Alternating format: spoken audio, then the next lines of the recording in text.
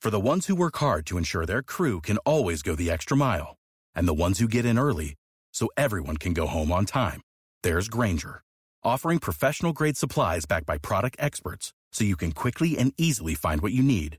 Plus, you can count on access to a committed team ready to go the extra mile for you. Call, click Grainger.com, or just stop by. Grainger, for the ones who get it done. Dale in Wisconsin is on the line with a leaky roof. Tell us what's going on. Well, we've got a metal roof. It's a pro-rib system. Think of it as a pole barn.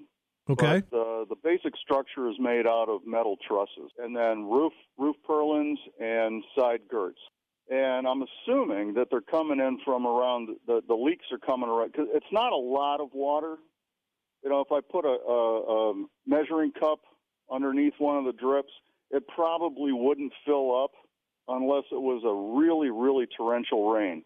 And then it also depends on which direction the wind is blowing. Okay, so what's your question, Dale? I'm looking for a hint on how to repair this, because I was hoping this was going to be my last house. All right, well, first of all, you need to figure out where it's coming from exactly.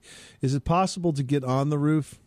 Yeah, but I'm not as young as I used to be, and I don't bounce quite as well. I hear you.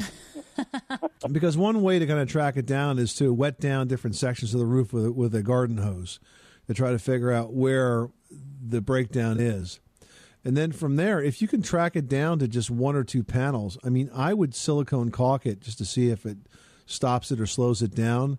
And if that's the case and it works, great. If it works for a while but then doesn't work any further, then probably you're going to have a roofing contractor take apart those sections where the leaks are and then seal them that way. Okay. Sounds like a good plan. Thank you very much. You're welcome, Dale. Good luck with that project. Thanks so much for calling us at 888-MONEY-PIT.